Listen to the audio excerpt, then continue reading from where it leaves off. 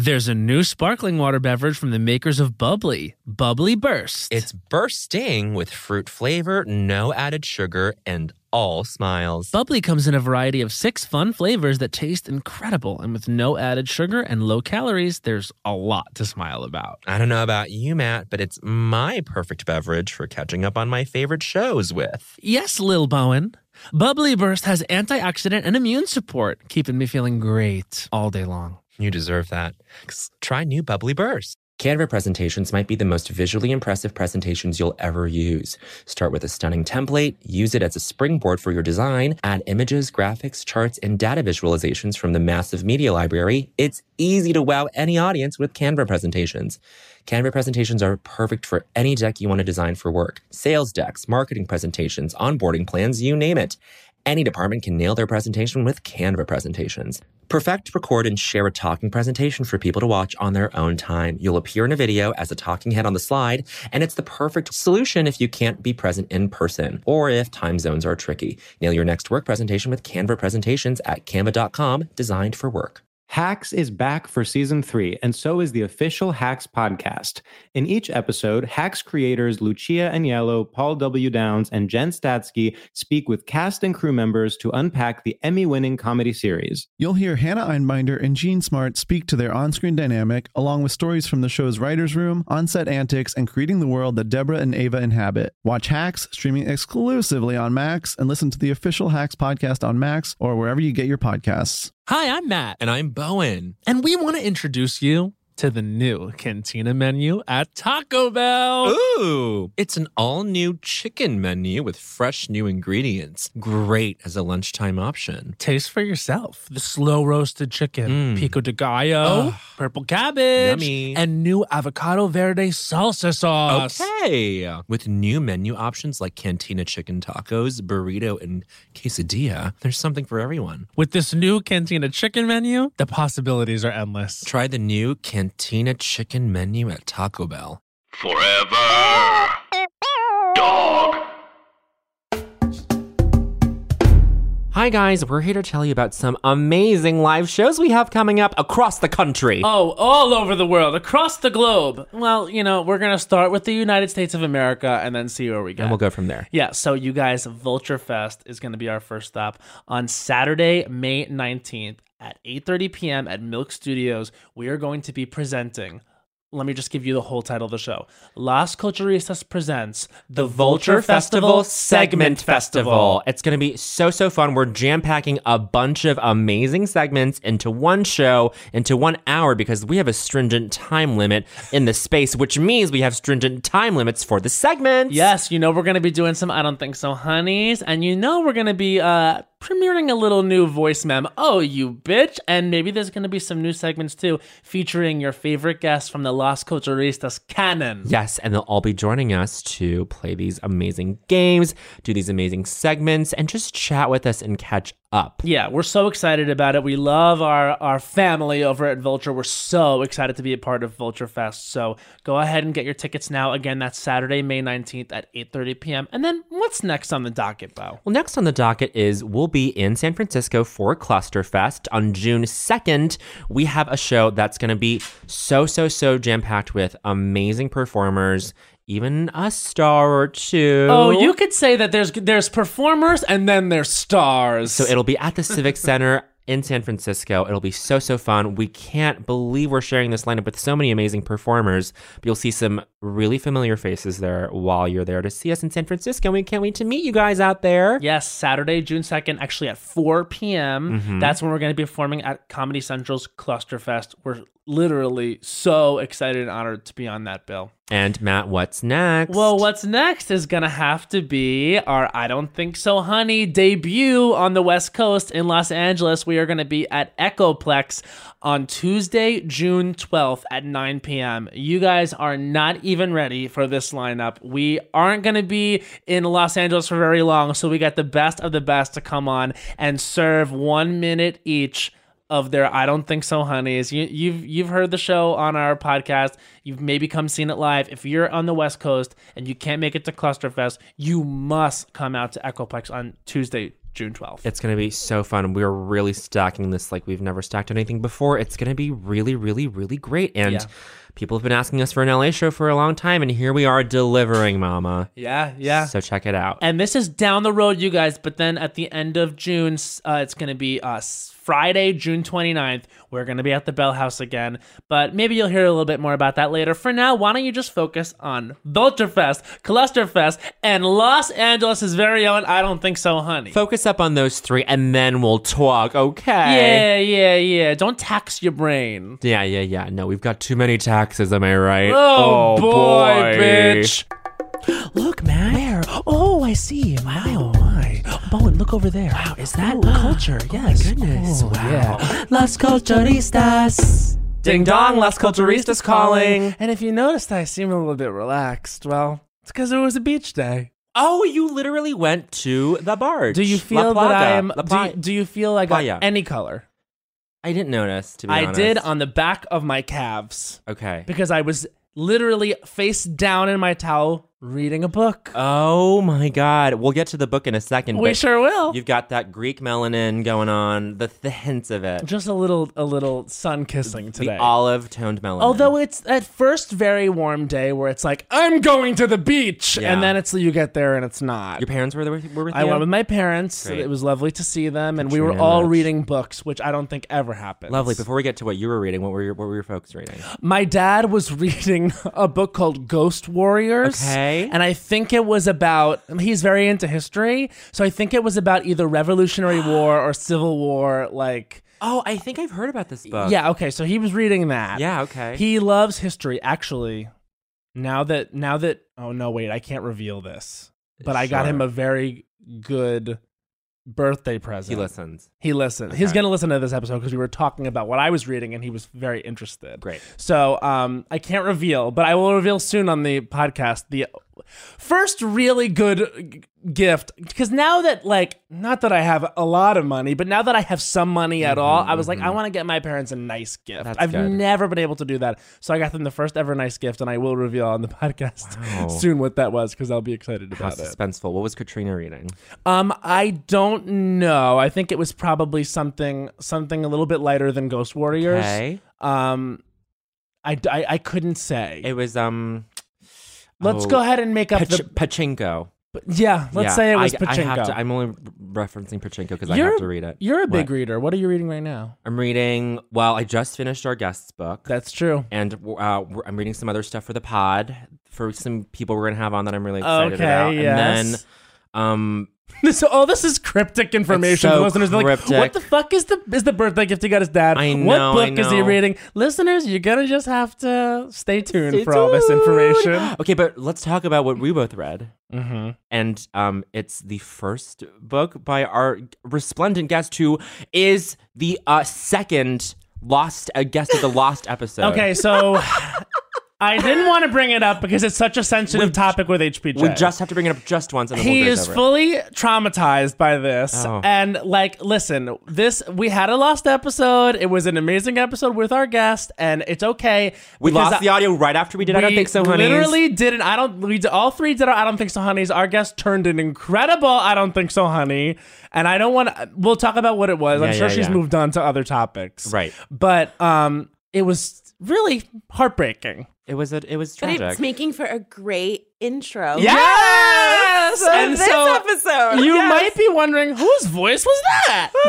I will tell you. The author of That Escalated Quickly, which is coming out on May 22nd, and you guys, Bowen and I both read this, and we've been talking about it. Yeah. It's amazing. It's really, I'll let her tell you what it's all about, but it's so applicable. I think everyone, especially if you're a listener of this podcast, I would imagine that you're engaged on social media and interested in social justice. So this is like really something for you. Like, I really want everyone to go pick this up and read this. May 22nd, it comes out nationwide. Ooh. And also the star of Decoded. You've seen her on The Nightly Show with Larry Wilmore. Come on. And then of course the podcast. Last Name Basis Last with her Name husband, Basis. Patrick. Patrick. And we're going to talk about Patrick. Yes, we will discuss Patrick. Okay. As Patrick is also a topic in the book. He gets a whole chapter, baby. And the topic of the life of our friend and our guest, Miss Francesca Ramsey.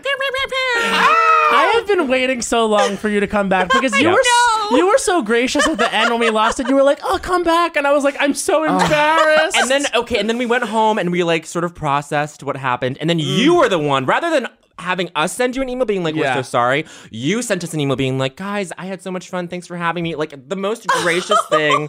Well, I mean, like, technical difficulties happen. Yes, they do. And especially as someone who is not just like a performer and a writer, but I'm also like a creative and a producer. I have been there. Like, I have had so many times where I have spent hours working on something and tweaking and perfecting, and then it crashes and it's gone, and there's no one to blame. You know, you're just sitting there like, you are angry, but it's not your fault, and it's not really the computer's fault. Like, it just happens. It's nobody's fault. Yeah. The thing that it did take me months to get over it, if only because we talked about so much good stuff. Like that was right after you worked with Taraji. Oh my gosh! Yes. So that was for Women Who Rock. Yeah, Black Girls Rock. Yeah, I mean, here's the thing, we have such a great chemistry. It's so true. It was that no matter what, like microphones on or no microphones, it's gonna be a lit conversation. Look, absolutely. I walked in and I saw them two just chatting away, and I was like, oh, this is gonna be cute. This is gonna be fun. It has always been that it's way. always been that I know. way. I wanted to stop myself. I was like, all of this is great podcast material. It's great podcast material from the jump, because when we met is when I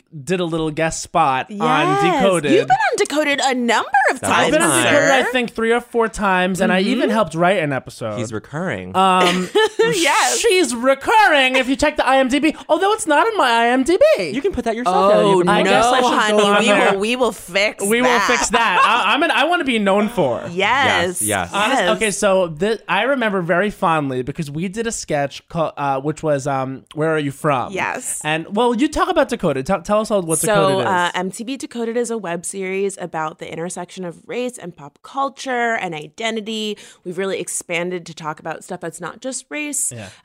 Our friend Patty Harrison has been on a few episodes recently, so we talk about gender as well. And so we did this episode called Where Are You From?, which is about the experience that lots of people of color have where someone says, where are you from? But then they go, no, but where are you from? And Matt and I were on a date in the sketch. It was a cute date. So it was very cute. It was a coffee date, too. Taking things slow. Daylight pouring in. I think that my character, like, I don't know who picked the place, but if my character picked the place, I was like, good job. Good job. Yeah. Good job. It was very bad cute. job on everything else. Yeah. Oh, he was all in my business. Would not take Florida for an answer. And that is the answer, sir. Yes. I'm from Florida. Yes. But it was so fun. We were cracking up the entire time. That was so fun. Because it was just, it got like really weird and existential and like straight. We had like a Cosmos moment in there. It was just that very that weird. episode got surreal. Yeah, it was funny. Yeah, that's right. Yeah, it was so funny. And also, like, love the producer. Love Cornhaber Brown. Cornhaber Brown. Shout outs to them. Shout outs Andrew to gets them. a little shout out. On Yes. Yes, he does. Yes, he does. And another shout out in this book. And I also met this person on that day. Oh, and this your is another fave. reason why I was so bummed that we lost the episode, because we talked all about Delina. That's my Do you girl. Tell them who Delina is. Delina is one of my best girlfriends, but she's also my makeup artist. And, you know, I like, not to say that I'm like someone who wears a lot of makeup, but you always think you know. Like, you're like, I know how to take care of what I need to take care of. Right. Not till you have a professional come in and slay your face. Yes. That's when you're like, oh, I know nothing. Yeah. Wow. I don't know anything. And that's how it was when I first met Delina. And she's just like a gem. And she's the full-time makeup artist on Decoded. And she does my makeup for all my red carpets and anytime I'm on TV. And she's just fantastic. She's so fun. And you can follow her at Delina Medine. Yeah. But the way, and I'm just going to get into the book, the way you write about her in the book, it's as if it was, I mean, it is like a turning point for you, because you were talking about developing Decoded and then like just shooting a bunch of stuff and then being like, oh shit, and just tell me if this is inaccurate, but being like, oh shit, I don't know how to do my own makeup. I need to outsource this to someone else. We filmed 3 episodes of Decoded, and then MTV was like, so this is not the business. Okay, but honestly, no, but here's the thing. Network notes on the makeup. are we okay No, with but that? here's the thing. No, I'm okay with it because like everyday makeup and TV makeup are so different. Like, you know when you meet a celebrity and you're like, holy shit, she had so much makeup on. Yeah. And then you take the iPhone picture and you're like, whoa, they look amazing. She looks snatched. Yeah. They look amazing, Yeah. and I look like a mole rat. It's because like one, HD cameras, but even like if you're taking with a shitty camera, like making sure that you have powder on. And I'm serious. Like I like don't wear foundation very often. Like I do now, but yeah. I was on camera with no foundation on, no powder on, just like some eyeliner and mascara, and I was like, all right, let's do this. Yeah. I was all like shiny and greasy. Like I didn't look like someone who was hosting a show. Right. Hey, You feel me? So it really was one of those things where I had met her on set for a web series like maybe the week or two before, and we really hit it off. We've been texting about podcasts. Strangely enough, because I was like, why aren't you listening to Serial? This is when Serial had just come out. And I was like, are you listening to Serial? Honestly, yeah, it was like 3 years 3 years ago. And she was like, no, what are you talking about? I was like, girl, you need to listen to this. Like I was just telling her about it. So we started texting. And then when MTV came back to me and said, listen, we got to reshoot these, I was like, I don't know what I'm going to do. And then I texted her. I was like, listen, this is so last minute, but is there any way you could do my makeup for this? And she had a full-time job. She was working in like pharmaceuticals. She wasn't even a makeup artist full-time. She was doing it on the side. And then Decoded became like her full-time job. Yeah. Which was, just like a blessing that I was able to be like, can you please help me? I'll be able to pay you. And then she was able to take that and start her career from it.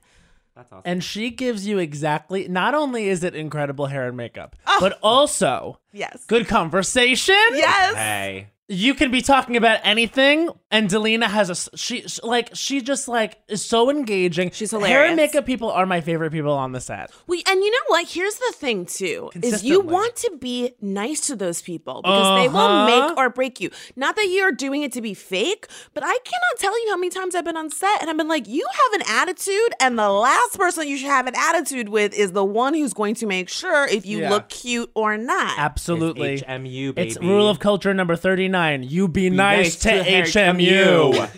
And honestly, if you're nice to the right ones, and if the right ones are on set, not that there's like a right or They'll wrong give you one, little tips. or they give you fucking La Products. Mer. Yes. I had someone for this recurring thing for like 3 weeks straight slather like $300 La Mer on my face every day. I had no idea how expensive that shit was. That's nuts. another thing. Yeah. That's another thing that, like, when we sometimes do, like, a little bit of light drag or to use makeup, that's another thing. Like, women have to pay so much fucking money for makeup. And to all female listeners, I cannot even fathom the amount of money that you guys are spending. That's why you need a makeup artist friend who has a little discount. Yes. And then you hit up that Venmo and you just say, I'll hit you back, girl. Yes. Perfect. So here's another thing, though. Hair and makeup people, they usually are so friendly and down to earth, so they're friends with everyone. So if you are nasty to a hair and makeup person, they'll tell everybody. Just know that they have relationships with everybody.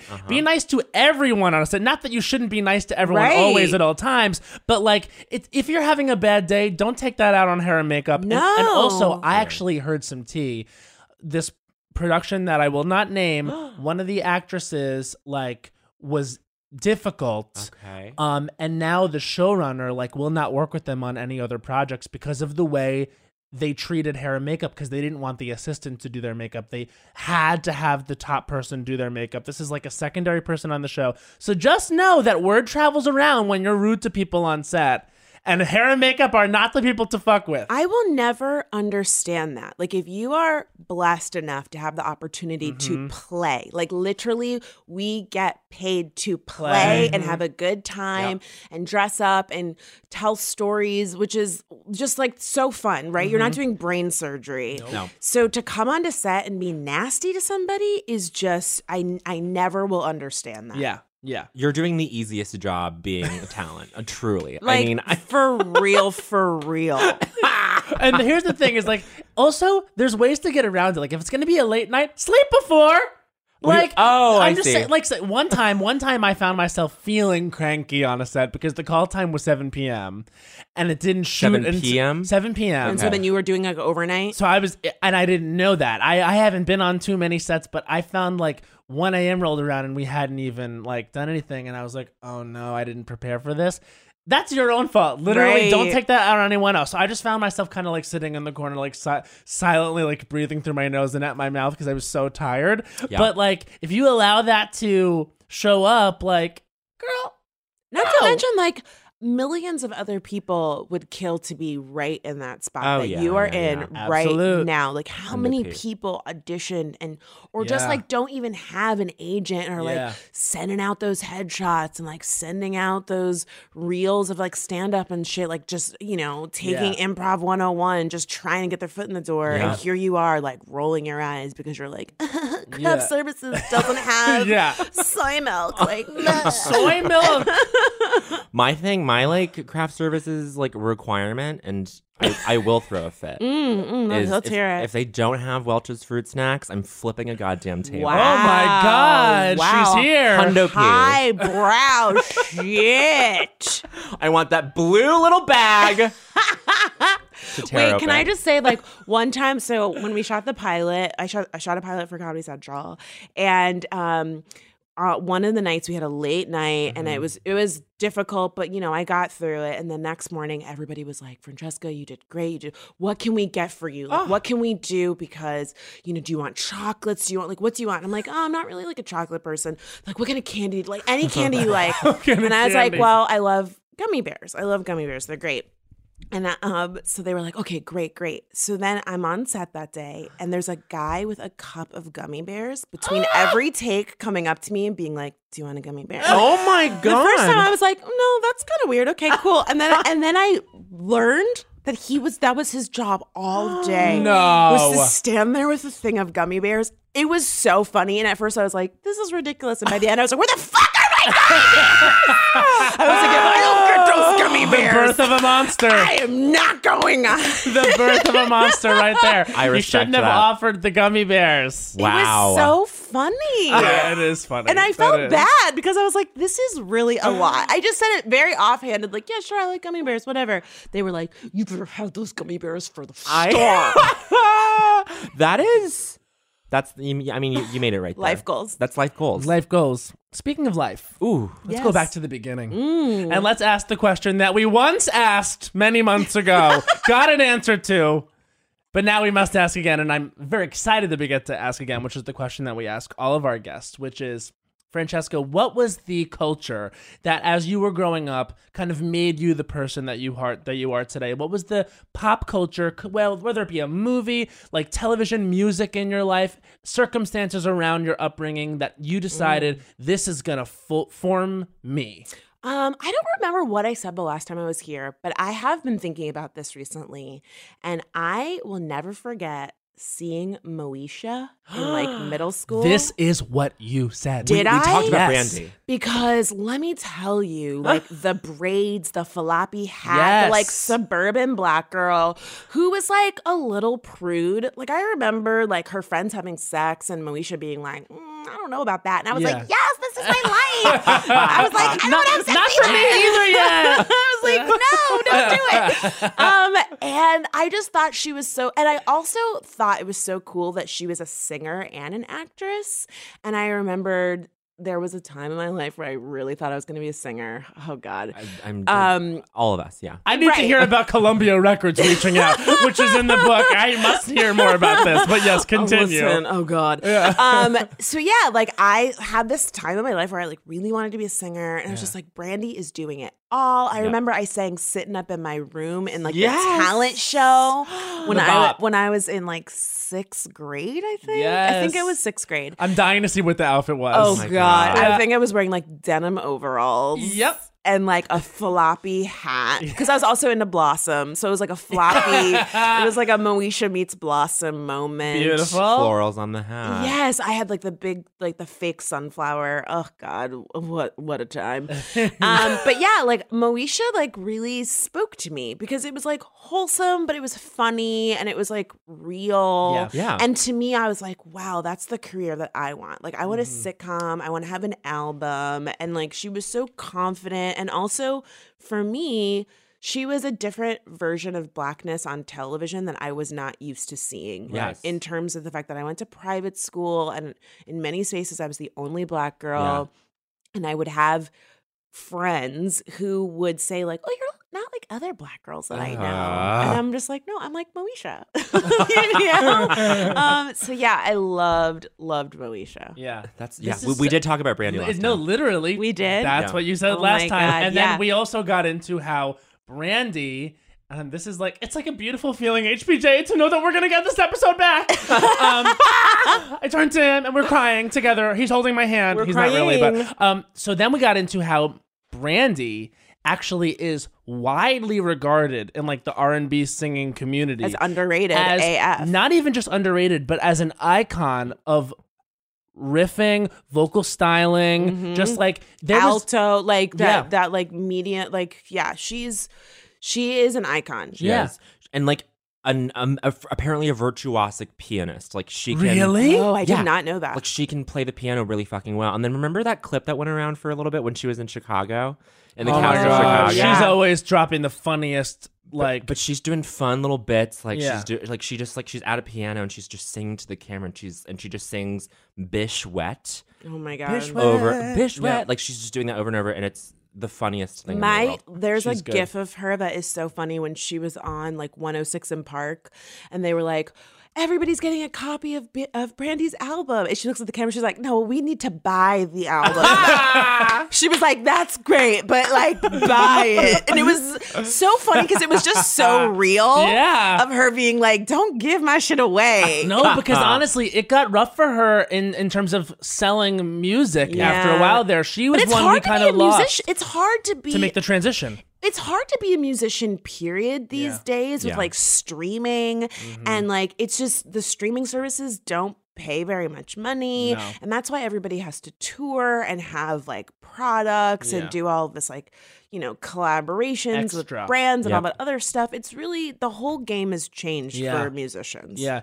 But in terms of longevity, like that is almost impossible to like maintain in a way. Yeah. And not saying that she's like succeeded or failed on that criterion alone, but it's like that is just it's impossible for anybody. Well, she's done what she's had to do. I Yes. mean, like she gigs. Like Chicago totally, is like totally. a Oh gig. yeah, that's true. You know what I mean? Yeah. Like she does her thing. Like for a while there, I think she was judging America's Got Talent. Yeah. she's always like No, gigged. she's working. She's working. And then she's always worked. But what I think is not that it's a shame. Well, it's a shame is because so many people like I remember there was a video which was like for her like 40th birthday or something.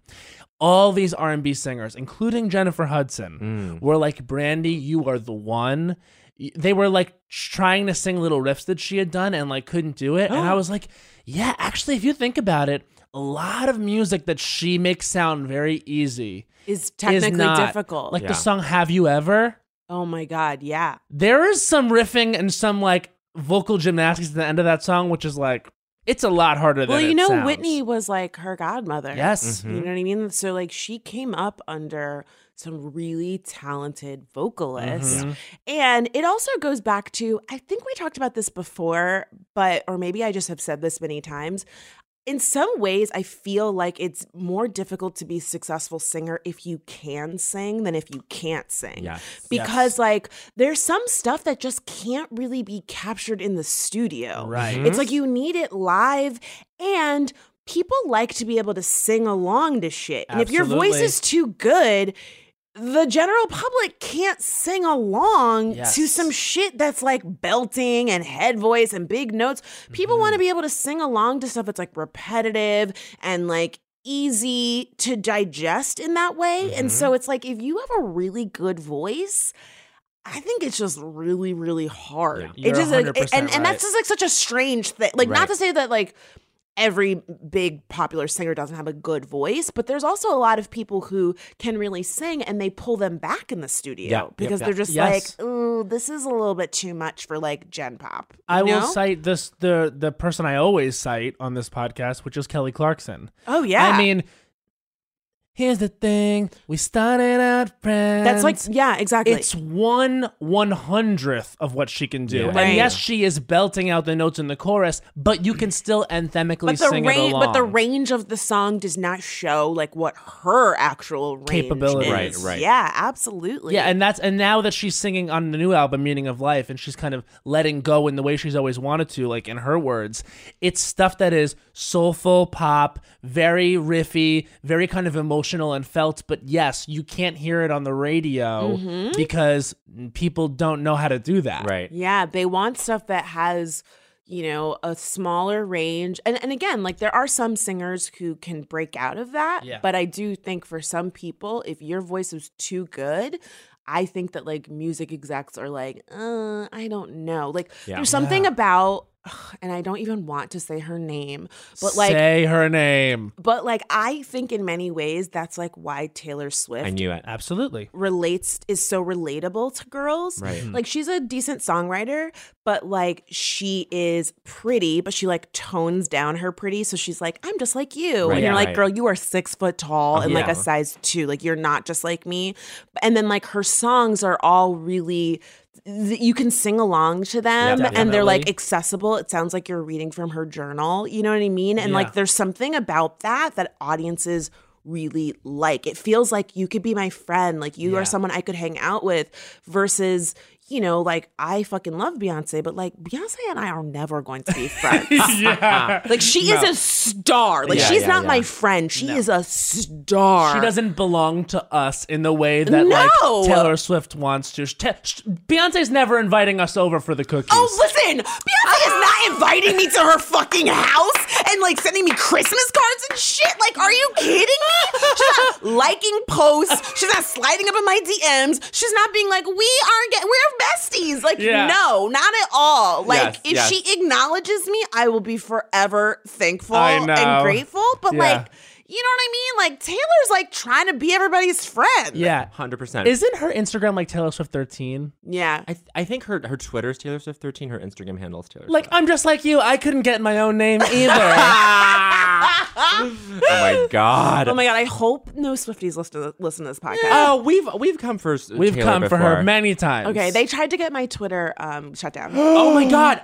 Literally? Well, that escalated quickly. I mean, yeah, they did. Title of book. Yeah, they Look, did. can we say? Let's just exchange some Swiftie stories. Because obviously you've dealt with this in a much greater Mine was volume. very recent, but I'm ready to hear yours. Okay, mine was Election Day 2016. Oh, I don't even know if I know about this. Taylor posts the Instagram of her standing in line The voting. at the polls. I'm with someone. I'm not going to say who. Right. Right. Then, so she she tweets it, and then I reply like, "Too little, too fucking late," and I think just the F word just threw people off. Yeah. And Swifties latched onto it, and they were They like, are "Who the aggressive. fuck are you? She not yeah. supposed to tell." And I was They like, are alt-right level. Probably because a lot of them are that. Yeah. "Yeah, wait, let's think about that." I was yeah. just, and then I kept being like, "Guys, like." It's not about like what she owes us and what she doesn't. It's the fact that she like used feminism as like a marketing tool. Exactly.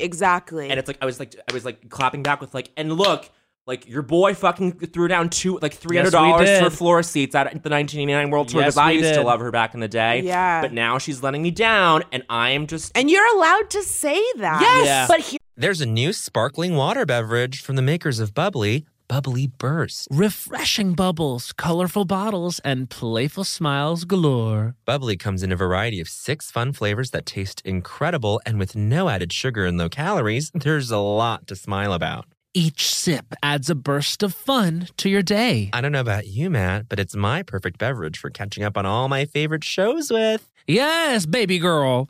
And the resealable bottles makes them easy to take them on the go. Bubbly Burst has antioxidant and immune support, too, keeping us feeling great all day long. Hey, try new Bubbly Burst. Hey, I'm Matt Rogers from Las Culturistas. And I'm Bowen Yang. Did you know small businesses make up 99.9% of all businesses in the U.S.? The world is powered by entrepreneurs. And if you're a small business owner or even someone dreaming of starting your own business, then you'll want to check out Season 2 of Mind the Business Small Business Success Stories from Ruby Studio, from iHeartMedia, and Intuit QuickBooks. In every episode, hosts Austin Hankwitz and Janice Torres talk to entrepreneurs about how they've grown from the lessons of launching and nurturing a small business and how they have found success being their own boss. From the excitement of first starting out to finding the right tools and resources to process invoices and payments like QuickBooks Money, you won't want to miss these inspiring stories of entrepreneurship and discovering ways to business differently so you can too. And if you're a small business owner or even someone dreaming of starting your own business, then you'll want to check out Season 2 of Mind the Business Small Business Success Stories from Ruby Studio, from iHeartMedia, and Intuit QuickBooks. Hey, it's Bowen, and I want to introduce you to the new Cantina Chicken menu at Taco Bell. Yes,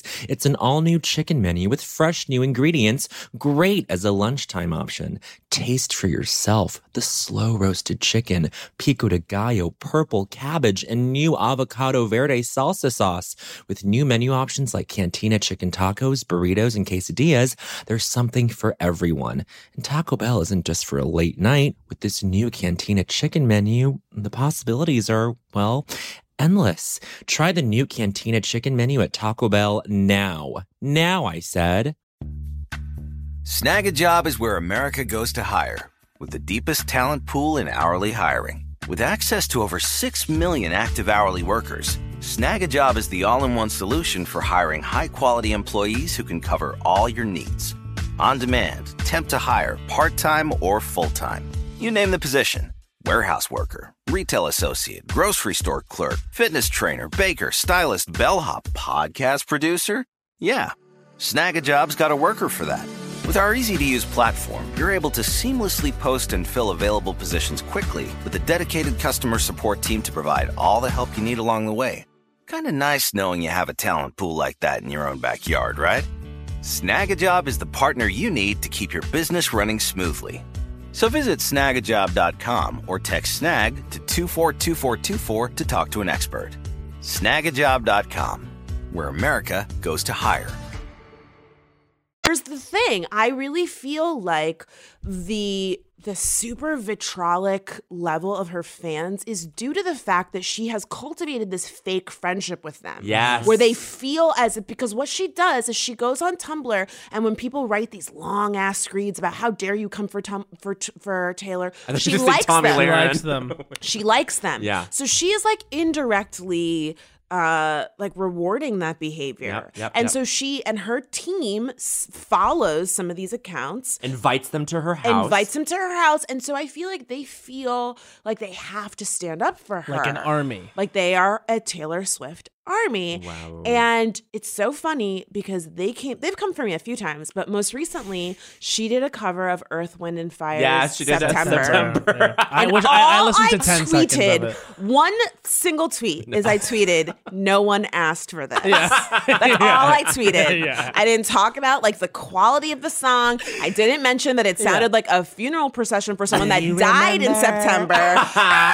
You know what I'm saying? Like, usually you want to see, like, your uncle and auntie, like, popping that pussy, like, at the fucking BBQ to September. Earth, Wind, and Fire! My auntie and uncle both popping the pussy. Yes! Thank you. Of them. But meanwhile, Taylor's, like, plucking to a guitar, being like, it was just, like, so sad. So I tweeted that out, and they were coming for me. They were like, bitch, I asked for it. And then they were like, oh, my God. But, like, it was, okay, but then the funniest was, you know, all the Swiftie accounts, like they searched to see that I had tweeted positive things about Taylor Swift in the past. They were like, we're exposing Francesca, because on my 32nd birthday, I tweeted, I'm singing 32 to the tune of Taylor's 22. Okay, this was 3 years ago.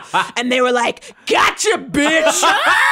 And I was like, what? You're jealous. You referenced another song. You want to be her. I was like, listen, I have 1989 in my iTunes right now. Do you feel me? Like, there are a number of songs on that album that I enjoyed. Yeah. Bop. Exactly, but stay in your lane. This was not, some songs do not need to be covered. You know what I'm saying? Really. There was no reason for that. Oh, God, they were so bad. So then I was getting on a plane. I was like leaving a speaking gig. So I was not on the internet. Like I tweeted that one tweet. I went back and forth with a few people. I got on a plane. When I got home in my email box, I had messages from Twitter that were like, we've reviewed your account. You are not in violation of our terms of service. And I was like, why am I getting these messages? They were flagging. They were mass flagging that tweet.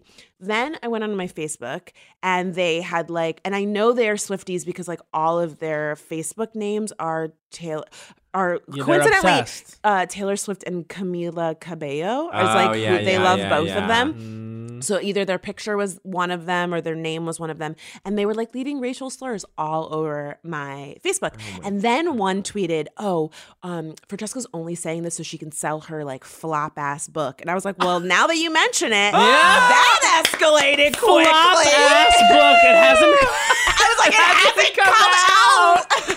And I was also like, way to do research on me. Like, way to go, like, Flop look. ass book. I was like, okay, guys. But also, like, how perfect that you literally just illustrated. My book is about how the internet has ruined communication around, like, the smallest issues to, like, really important issues, right? And how, like, things just get really blown out of proportion and, like, everyone's emotions get so high to the point that one innocuous tweet saying no one asked for this, which is a fact. Yeah, no one asked for this. And also, it's not even inherently negative. It's just a fact. Even like, you know what I'm saying? Like, it wasn't even this sucks. Listen, Wildest Dreams is like my fucking I love Wildest song. Dreams. I love that. It's good. Justice for that music video because it sucked. Yeah. And I loved that song. And so I was literally like, not that I have to justify, like, I've given Taylor some of my money. I've listened to some of her songs. I didn't like this cover. It wasn't for me. If you like it, that's great.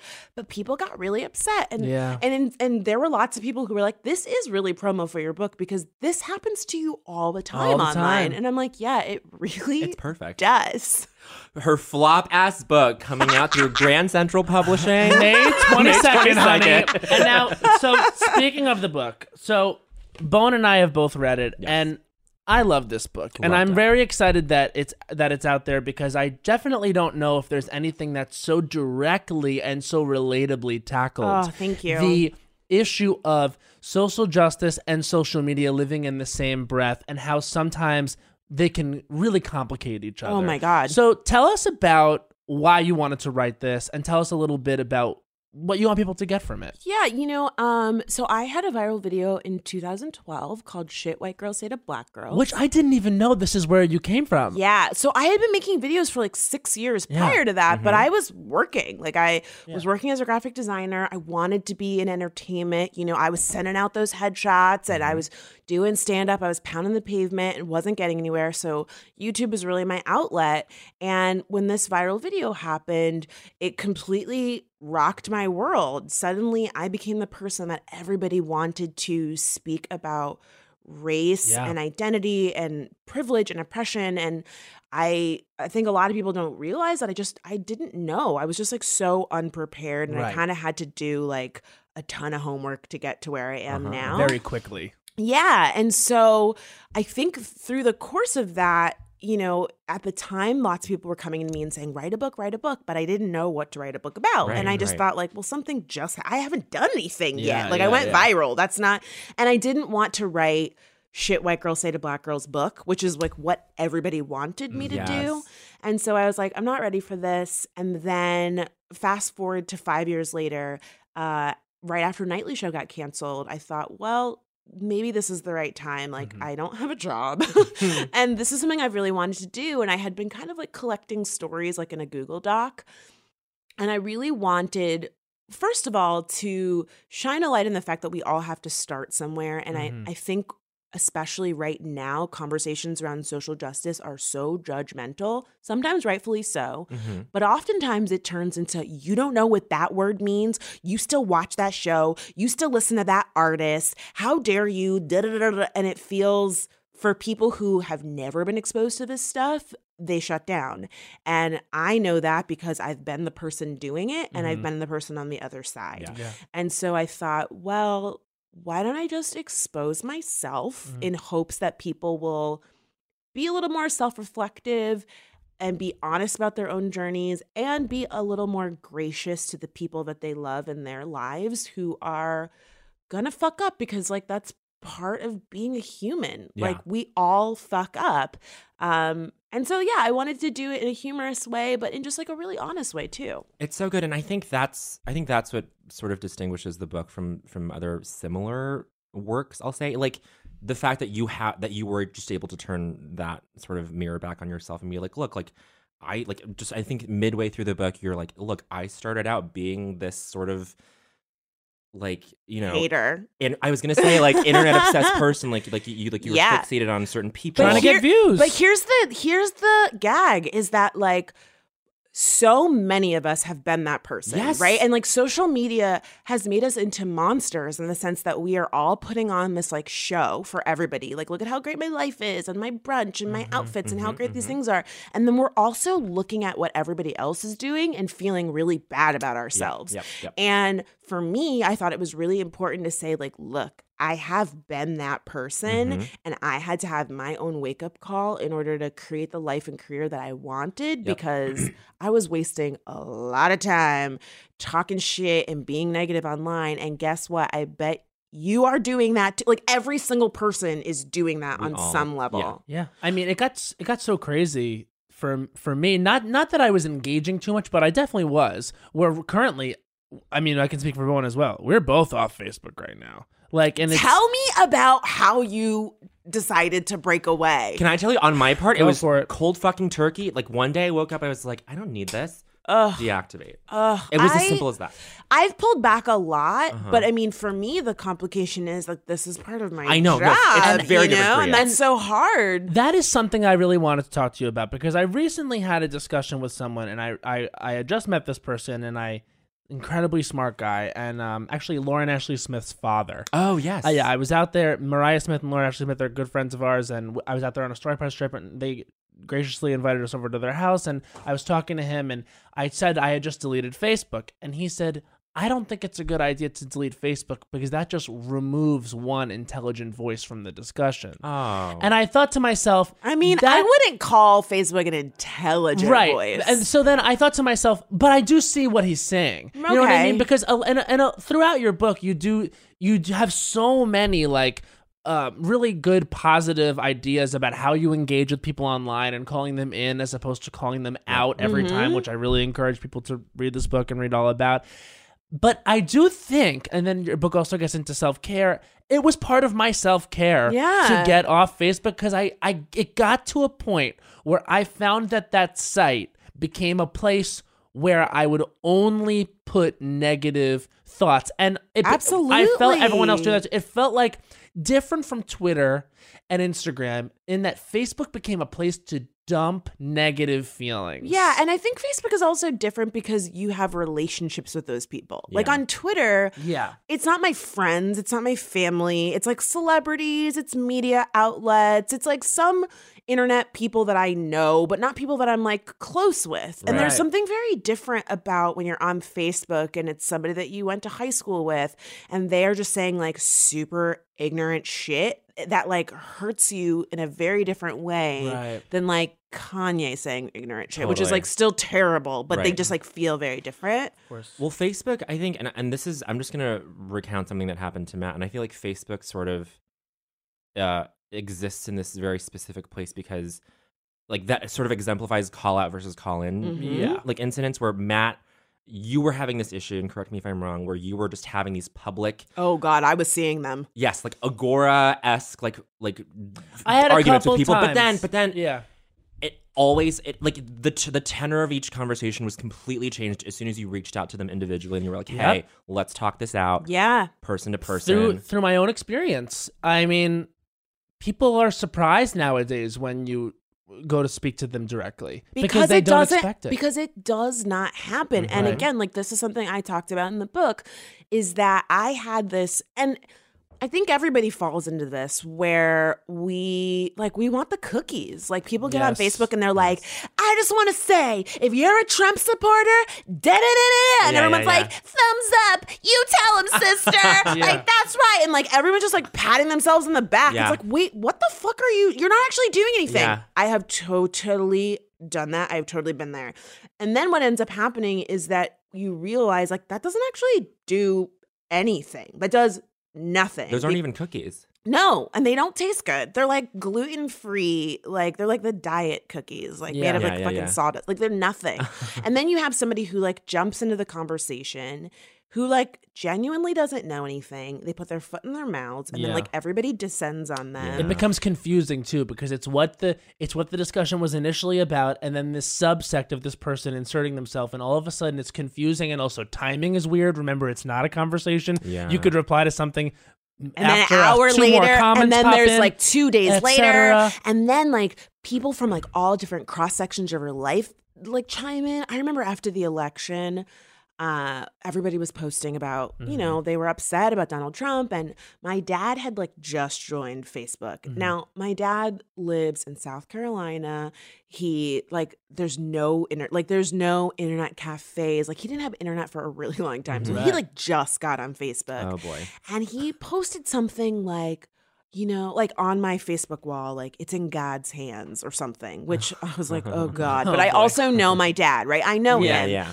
And I had friends from college who were like, listen up, sir. And I was like, holy shit. Like my wild. friend from like, who's like a fucking feminist scholar is like going off on my dad about like intersectionality and how like and how it's like easy for him as like a straight cis dude to say it's in God's hands, but she's agnostic and like da-da-da. And like all very valid things, but I also was just like, my dad does not even know like what were talking. He doesn't know what these words mean, and now like everybody else is tagging on so that like they can look cooler. Yeah. And I was just like, oh my God, I just had to like delete this and call my dad and be like, okay, listen, you can't do that. Like that's how you feel about it, but like this is why other people got upset. And it was, if I hadn't called him and talked to him, I feel like he would have felt completely different about that situation. Yeah. And most of us, I feel like too often we're so quick to like go in on somebody online that we actually care about that it would be so different if we just picked up the phone and talked to them. It could be over 100%. in seconds. Oh, absolutely. Okay, and I want to talk about, because this sort of gets into, and I don't know, tell me if these aren't necessarily the same things. You talk about cookies a lot, and that's a Chimamanda Adichie sort of quote from Americana, where it's like you don't get a cookie for like racism shouldn't exist. You don't get a cookie for like not being racist. Right. Beautiful quote, like just is perfect. Is that impulse to like fucking descend on someone just to like performatively show how woke or whatever you are? Like is that some like how do you sort of, I always struggle with like separating like virtue signaling with like actually trying to be educational, but you know what? No, you've answered my own question. I think it's a little bit of both. Yeah. For some people. But calling in is different. Calling in is not virtue signaling. Yeah, because calling in publicly. Yeah, calling in and if you're not like familiar with the term, calling in is like taking somebody aside and having like a private, personal conversation with them. And it's a lot more work. It's a lot more emotional labor, which is why a lot of people don't want to do it. And I totally get that. And I think especially for like marginalized people, you know, like every time a straight person says something stupid, like you don't want to have to like pull them aside and like explain to them like, you know, like LGBTQ history. Like you don't want to do that work. And I totally get that. Right. But I also think sometimes we kind of have to. And for me, I do think sometimes people descend on other people because they need an outlet. And it is very frustrating, especially like there's so much scary shit happening in the world, like life and death shit. And when somebody completely invalidates your experience or just says something really dismissive or just downright ignorant, even if they don't mean it in that way, and you're just like mad, like you have probably had those times where you're like, oh, I have time today. Yeah. And like, you don't really have time. You're like, I have somewhere to be, but I'm going the fuck in. Like I have all the gifts. I have like all the emojis. Like I am ready. Like catchphrases, everything, right? And it's like not even about them anymore. Catchphrases and all. You know what I mean? Yes, People are like, you know, they're like, okay, Becky. And they're like, my name's Melissa. And you're like, no, difference. It's not Becky, Miss Mayo. Like all of a sudden, like it just turns into something else. And again, sometimes it's a performance. And sometimes it's a cathartic experience where you're just like, I'm really upset about this. Or like, not to keep bringing up Kanye, but like, he most recently said that like slavery was a choice, and Black Twitter turned it into like a hilarious hashtag where it like became cathartic, where like we were dragging Kanye, but we were also kind of just like laughing at the idea of like, this is something people say all the time, like, oh, if I was in slavery, I would have done A, B, and C. Now let's all make jokes about it, right? And like, let's all commiserate and how stupid this is, but also like say something funny and educational. So I think that sometimes it is for other people, and sometimes it is just like, I need to get this off of my chest. And I think I've been in both of those places. Oh, yeah. Well, there's the call out culture, which I think can be positive because then you can at least feel like you're not alone here. When people do say, hi, I see this and I'm responding. And I think sometimes call in culture, calling in can feel intimidating because then you're responsible for the person's reaction. And there's actually a paragraph in your book that I wanted to draw attention to specifically because I've actually had a very tearful conversation with a member of my family when I brought up their privilege. And I wanted to read this little, if I can. Sure. Yes. Here's what I've learned. Conversations about race and privilege are difficult, especially with someone you love. When Patrick, your husband, and I first talked about white privilege, I remember him getting hung up on the word privilege itself, like so many people do. In many ways, the word is a misnomer since it's so closely associated with wealth and a complete lack of struggle. So instead of trying to explain it, getting inevitably more and more agitated as I did so, I pivoted and talked about my own privilege as a straight, able-bodied cis woman. No one asked me invasive questions about my genitals or gross relationship questions like which one of you is the man. The conversation slowly grew from you have privilege to everyone has privilege, so let's figure out how to navigate it. And I thought that was really a good way to go about future conversations like this because the person that I had this discussion with, it became a fight when I said privilege. Oh my God, that word shuts people down. Because they don't understand that it's not saying you've had it easy your whole life, and it's not ignoring any sort of marginalization that you may feel you're a part of as well. The minute you bring up privilege, people are like, one time I broke my leg in 3rd grade, and I couldn't go swimming all summer long. And you're like, okay, great. Especially white people who, because they've had economic struggles in their life, they say, how dare you say I'm privileged? And it's just it's an acknowledgement of what separates you from actual marginalized groups. And I think that is a way,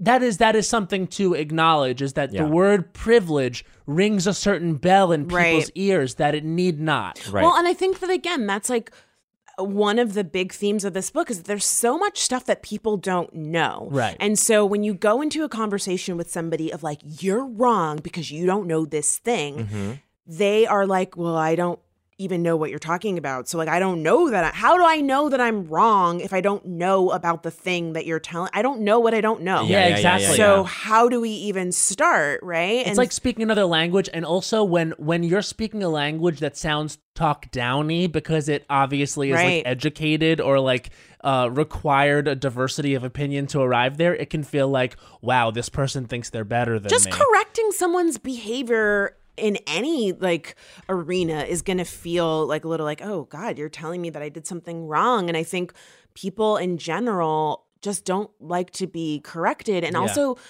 I don't know if it's like a specifically American thing, but in some ways I mean, I'm only an American, so I don't know it any other way, but I feel like it feels very like, this is who I am, take me or leave me. Like I'm grown, like gonna be who I am. Like people are not comfortable admitting when they're wrong. No. And so like when you tell someone like you are wrong or you just hurt me, like people go on the defensive. And the privilege thing, I really realized that like white privilege is the one that everybody knows of.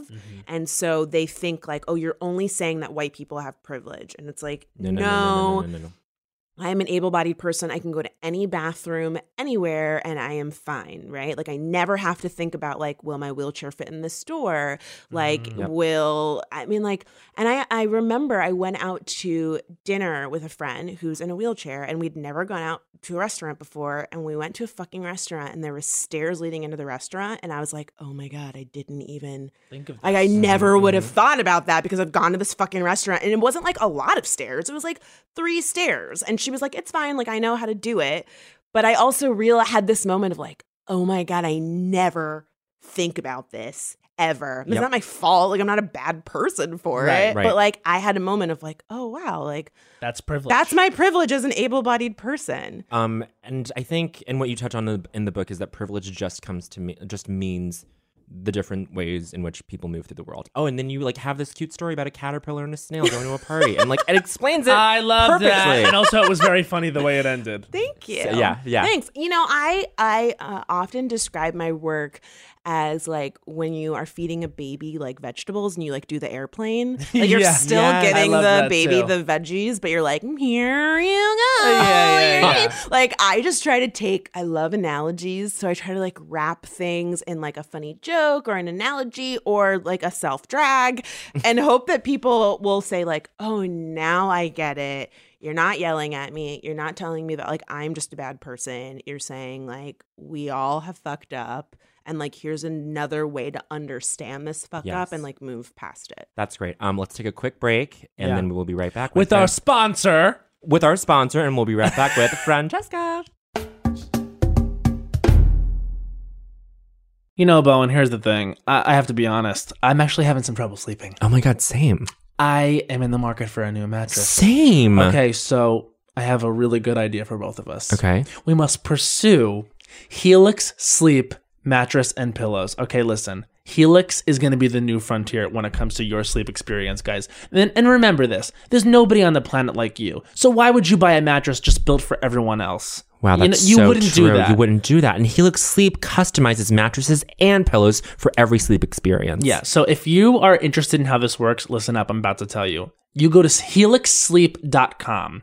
You fill out a 2-minute sleep quiz, and they will design a custom mattress for you. And get this, it doesn't just end with, oh, here's what kind of mattress I want, and we're going to get it, and then me and my partner are both going to deal with it. No, you can both fill out this survey separately, and they will literally give you a mattress that you can try for 100 days for free.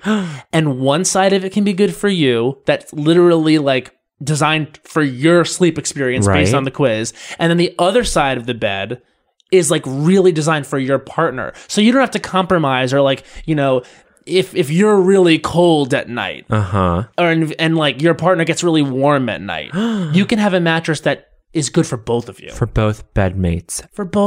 Amazing. Well, Helix Sleep is the world's leading sleep expert mattress. Literally, they've worked with the world's leading sleep experts, and they tailor everything to your specific height, weight, and sleep preferences so you can have the best sleep of your life at an unbeatable price. The all-new pillows are fully adjustable so you can achieve perfect comfort regardless of sleep position or body type. Because if you thought this was just mattresses, there's also pillows. But you know, it's about the mattress. It's about the mattress, and Helix Sleep has thousands of 5-star reviews. Plus, of course, you get 100 nights to try them out. Yeah, so here's what you're going to do. You're going to go to helixsleep.com/LasCulturistas right now, and you'll get up to $125 toward your mattress order. That's helixsleep.com/LasCulturistas for up to $125 off your mattress order. And one more time, because we believe in it, bitch. helixsleep.com/LasCulturistas. Go there now and enjoy your sleep experience.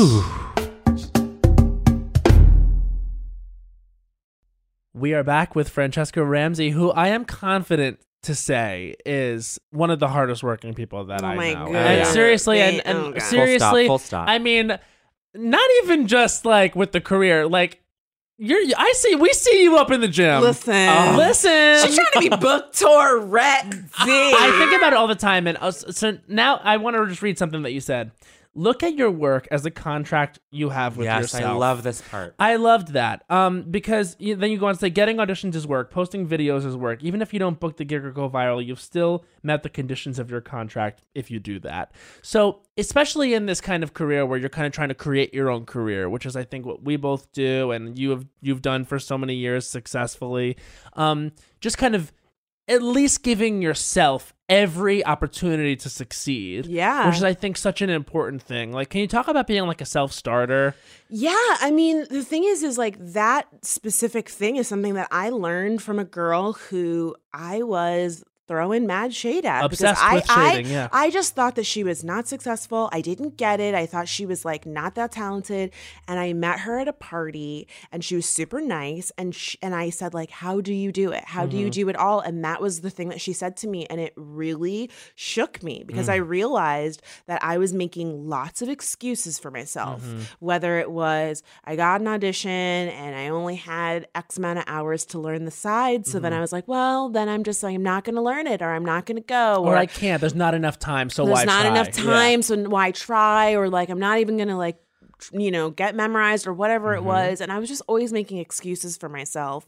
And I realized that at the end of the day, the only person that's responsible for my career is me. And especially as a creator, we have a luxury that many do not have, in that like we really don't need somebody to offer us a job. Like we can start a podcast, write a web series, go do stand-up, write a sketch. Like we can make stuff, and that is leading to so many awesome opportunities. We know in this room between us, like so many people who have television shows and nobody gave them the show. Nope. They like banged down doors. They made those opportunities happen for themselves. And so I really needed to have that experience with this person in order to realize like, oh, it's that easy that like I can just do the work. And at the end of the day, like you have to set goals for yourself.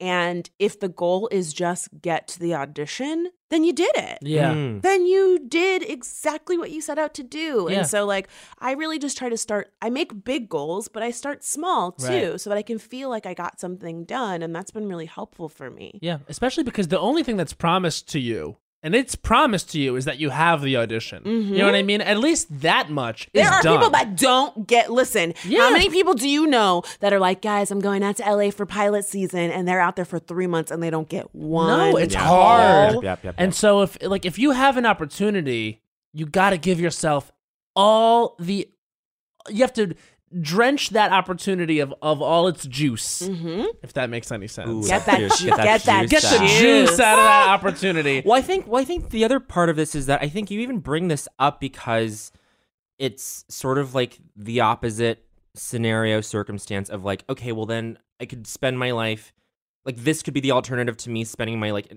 time just like going online and like losing my mind. You know what I'm saying? It's like you at a certain point you have to ask yourself this hypothetical question of like, well, what would my life look like if I didn't give the time to all that other shit? Exactly. Like, oh, I would just be improving myself, working for myself, like creating opportunities, et cetera, et cetera. Like I think that is also like how it ties back into everything else in the book, is that like, look at this whole other side of like the world that's like open to you. Like, sure, like do what's important, like do the work that's important, like in terms of social justice, but also like give yourself the time and the space to like just be the best version of yourself. Absolutely. And also I was kind of surprised to learn actually that you used to be quite the stoner. Oh yes. And we gotta talk about this. We must talk about this because I actually, I smoke quite a bit of weed, so does Bowen. I probably smoke a little bit more than you do. I smoke every single day. Okay. But you get into this in the book about self-care, about quitting. You actually had to stop. And so now, as of recently, I've started to realize that my memory is a little worse than I would like it to be. Ugh. And so do you think that has anything to do with that? And also, because the answer is probably yes, like when did you get to the point where you were like, do I have to stop doing this entirely? I know you talk about this in the book, but I'd like everyone to hear it. Yeah, sure. Can you talk about that? I mean, I used to be like a full-blown wake and bake, smoke pot every single day. And like full disclosure, if I'm at like a party and someone like offers me a hit, I'm like, all right, it's cool. Yeah. I'll do it. But like, there was just a time where like if I didn't have weed, I was like, oh my god, we don't have any weed. Like we gotta call the guy. Like what's going on? God, he's not texting me back. Like, what's happening? Like do you have to go downstairs and like ask the guy? And, like we had a guy in the building who was like our backup guy. Oh yeah, you always have your backup. That's nice though. Yeah, but like it's not good weed. Like it's not good. He's in the backup situation. He's in the building. Yeah. You know what I mean? Like my building is not. We're not doing high quality like like lights and shit. Like it is like swaggy, like not cute weed. Yeah. And then you have like the friend who smokes a lot of weed who can just like show up to their house and be like, how's it going? What's going on with you? Oh my God, there's a joint here. Let's smoke it. Like, yeah. So like I was setting up all these scenarios to like help me smoke weed. Yeah. And then what I was realizing was I stopped being like a fun stoner and I started being like, have a meltdown, start crying. I feel like my world is ending stoner. Wow. Where like I would just get so overwhelmed and I would either like lay in bed and do nothing, or I would like go on social media and I would see what everyone else was doing and I would start feeling really bad about myself. And then I would start arguing with my husband. And every single time he would just be like, are you stoned right now? And I was just realizing that pot was not fun for me anymore. And I do think it was, for me at least, because it was an everyday thing. Like start my morning stoned and be stoned all day long and then like get to 2:00 where you like feel a little like the buzz change a little bit and you're like, oh God, I'm still stoned. Yeah. You know? And so I think that for me, I just realized that like I needed to stop smoking weed because it just was, and the circumstance for me was that I got really sick. I lost my voice, and like I was like at a party and I smoked weed, and then the next day I couldn't talk, and I couldn't talk for like 2 weeks. Oh my God! And like I had just been invited to go on Nightly Show. I was like on vacation, and I got the email that was like, "Hey, can you go on Nightly Show?" And I was like, fuck. I gotta get my voice back. Like I have to get my voice back. And I'm on vacation and everyone's smoking weed and drinking and I'm not gonna do it. I'm just not gonna smoke weed because I need to, my voice needs to be come, myself. I need my voice to come back. And so I just was like, all right, I'm quitting cold turkey. And then my voice came back like 2 days before I was supposed to fly back. Wow. And then I got the job and then I realized like, okay, I really need to like focus on this job. I'm in like a new circumstance and smoking weed is not helping me. Right. And so I think I had a few times where I like tried to go to work stoned and I was just like, this is really bad. This is just like not helping me. It's stressing me out. Oh my God. And it's like not fun anymore. And that rang such a bell for me just there. One time I was on my tour guide job and I had an edible. And I was like, I literally, I can't really believe I even just said that, but I don't have the job anymore. So it's like long in the past, but who cares? But I was standing there and I was like, I have to talk to people like in 2 seconds. And I was one of the highest I've ever been in my life. One of the highest. But I was like, oh, maybe my decision making isn't good anymore. Yeah, I do think that you build up a tolerance and it changes like in your body. And like I've heard this about like certain foods that like if you eat a certain food all the time that your body can just like develop an allergy to it. Like suddenly like those people who are like, I've drank milk my whole life and then all of a sudden I became like super lactose intolerant, or suddenly I found out I had a gluten intolerance and like I've ate bread my whole life. It's never bothered me and now suddenly I get like stomach cramps. I really think that happens with weed, that like if you do it a lot that your body like can change how it reacts to it. Yeah. And I've had people be like, you need a different strain. And I'm like, I'm not trying to do like research. I literally was just about to ask you, do you think it could be the strain? Like, because there was a time where it was a bad strain and I was getting anxious every time. I also was having some tough times with my relationship. Yeah. And so I think that situationally and also the weed I was smoking were making me literally think I was going to get hit by a car no matter where I was. Yeah. Okay. It was, if it was on the 7th floor of a building, gonna get hit by a car. Can't explain to you how. I knew a car would hit me. I have had so many friends be like, well, you need to have this kind. And I'm just like, you know what? I don't need to do research. Like that's just not in my nature. Like again, if I'm at a party and like someone offers to me and I'm like, all right, I could do like a hit. But I was at the point where like we had like a giant Roar bong that like was on display in our apartment all the time. And it was like whenever you came over, it was like you need to christen the Roar. Like it was like a whole lifestyle process and like a lifestyle. And I was like spending so much money on it. And I just realized like it's a lot of money too. It's a lot of money. And I I do have some days where I'm like, God, I would love to be stoned right now. And then I think, I have a lot of shit to do. Like, if I got stoned right now, I would not be able to do anything. I will say I do wait until my stuff for the day is done. At least that.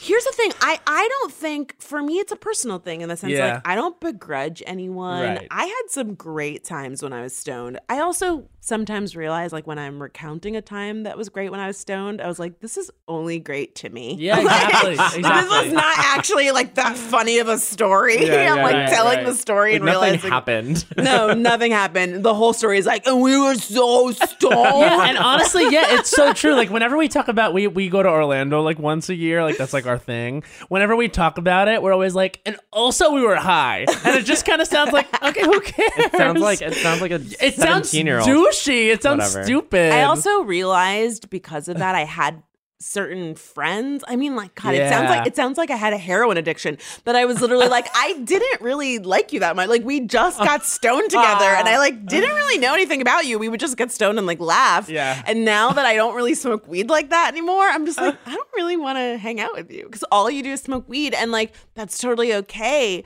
But then I realized, like, what do we have if not weed? We don't have anything. We literally, all we have is weed. And so I don't know. Well, I'm happy I said it out loud. You.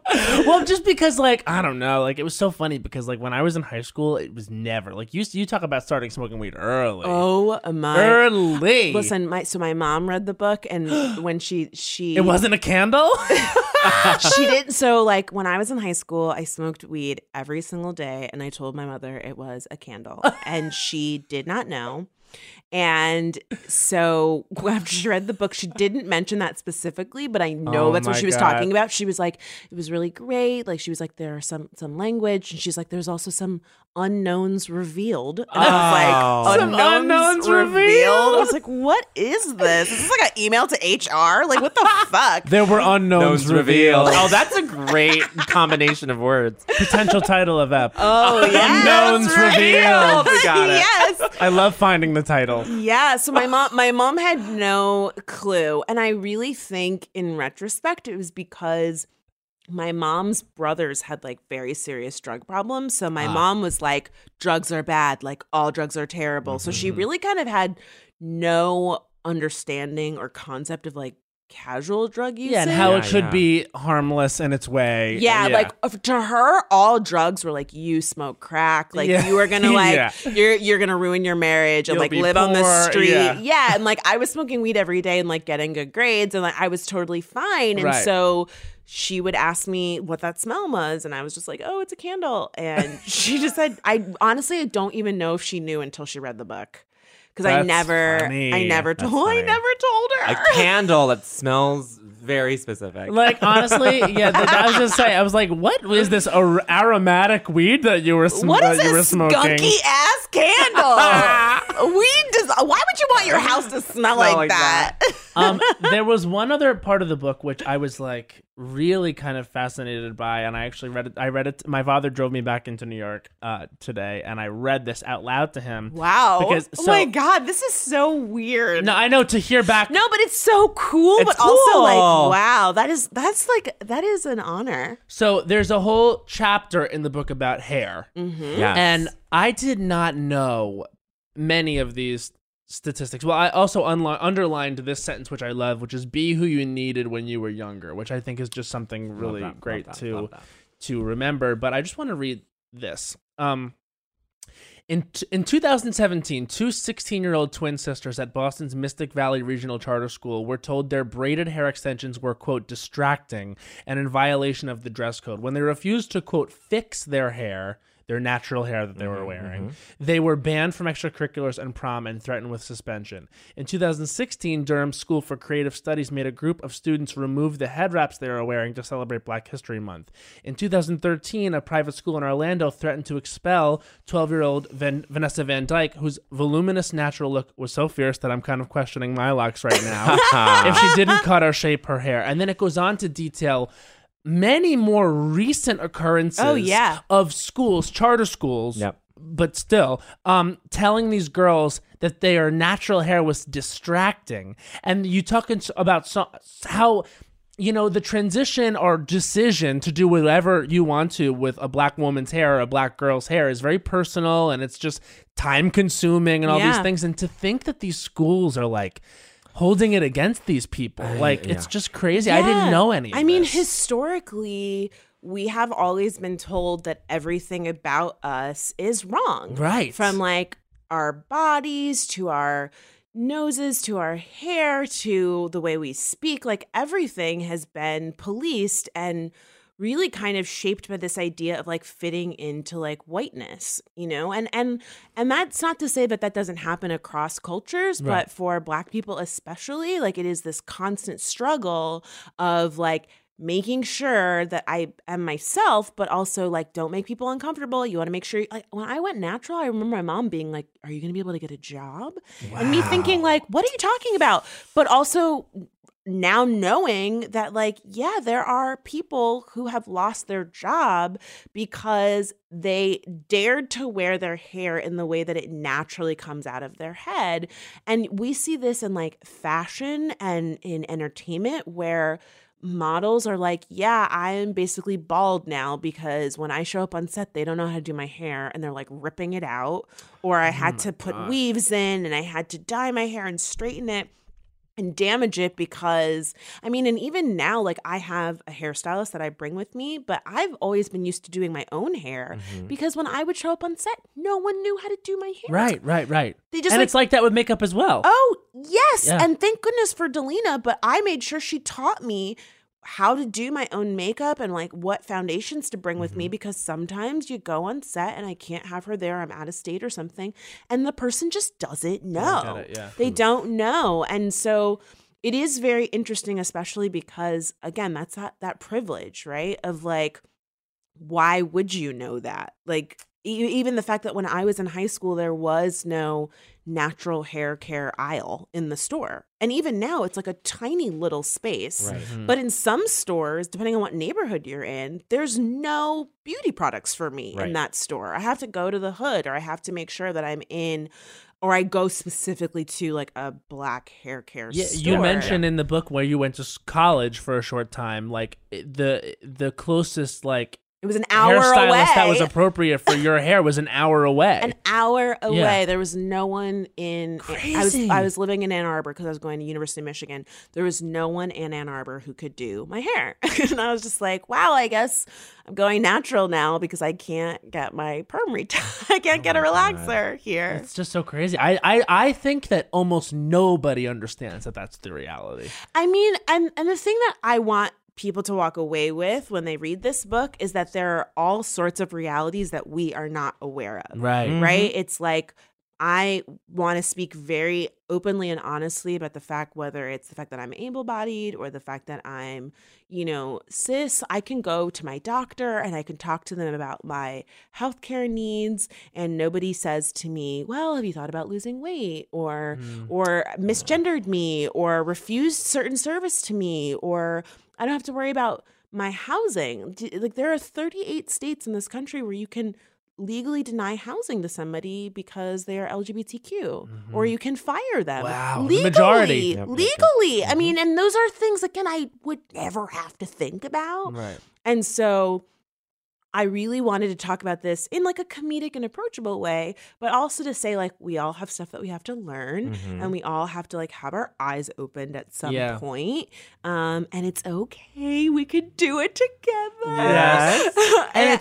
And you really do have such a skill. And I mean, like that approachability and relatability that you have on camera, which is such a natural gift that you have, truly I know translates to podcasting the is like book. not really my medium. We always say podcasts are a visual medium because we do take a picture at the end. It is an important part of the listenership And experience. Francesca's brought the visuals tonight. You certainly have. No, it's a fantastic book. I have a little passage I want to read. I love a good hashtag passage. Hashtag passage. Well, guys, just pick it up in stores, wherever you get books. May 22nd. But it's just, this is why I love this book.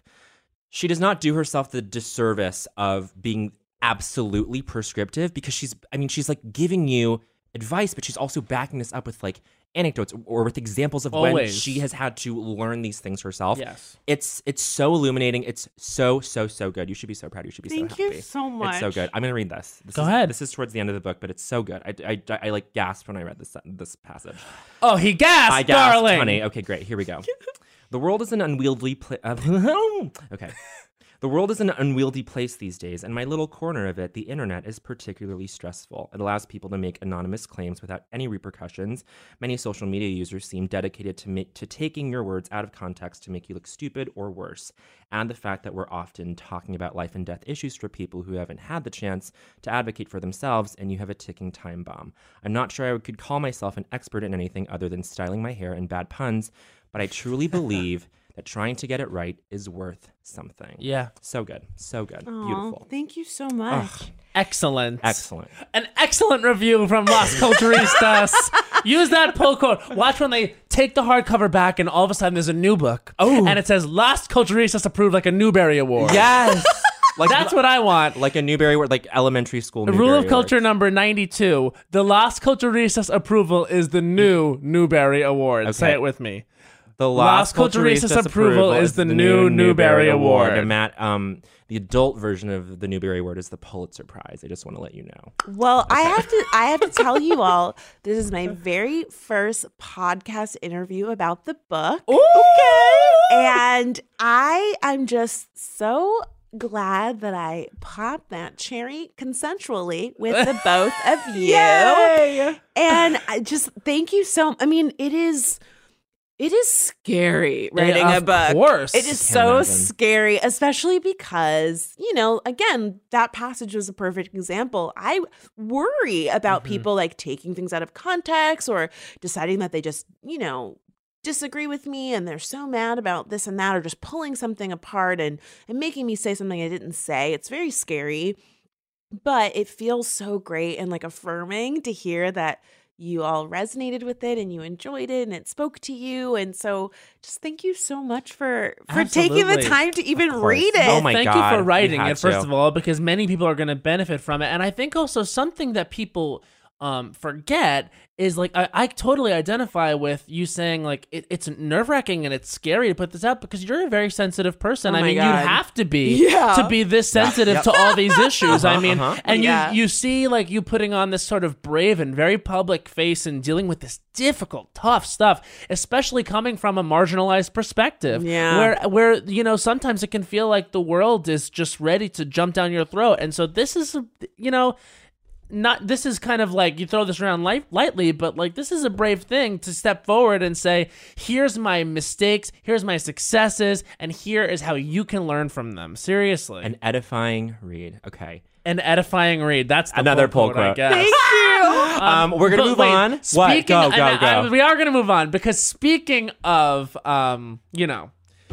people who step forward bravely. Oh, here we go. We do have yes, I'm happy you're pouring the wine because I'm going to need some as well. Get it. This is a friend of ours who's he's elected to participate in our voice memo. Oh, you bitch. This is a voice memo from a friend of ours, Dylan Marin. Oh my God. Dylan Marin. He's decided. Listen. Bitch.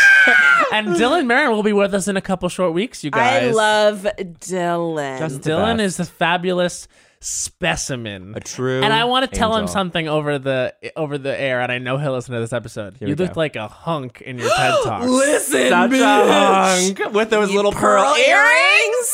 You looked good, The you motherfucker. That TED Talk speaker with a pearl earring, Miss mama. TED Talk, honey. Veer painting. Category is TED Talk. Okay, this is a voice memo from Dylan Marin, and I think Dylan is doing his own little take on a popular segment on this show. Okay, so we'll let's see. take a listen.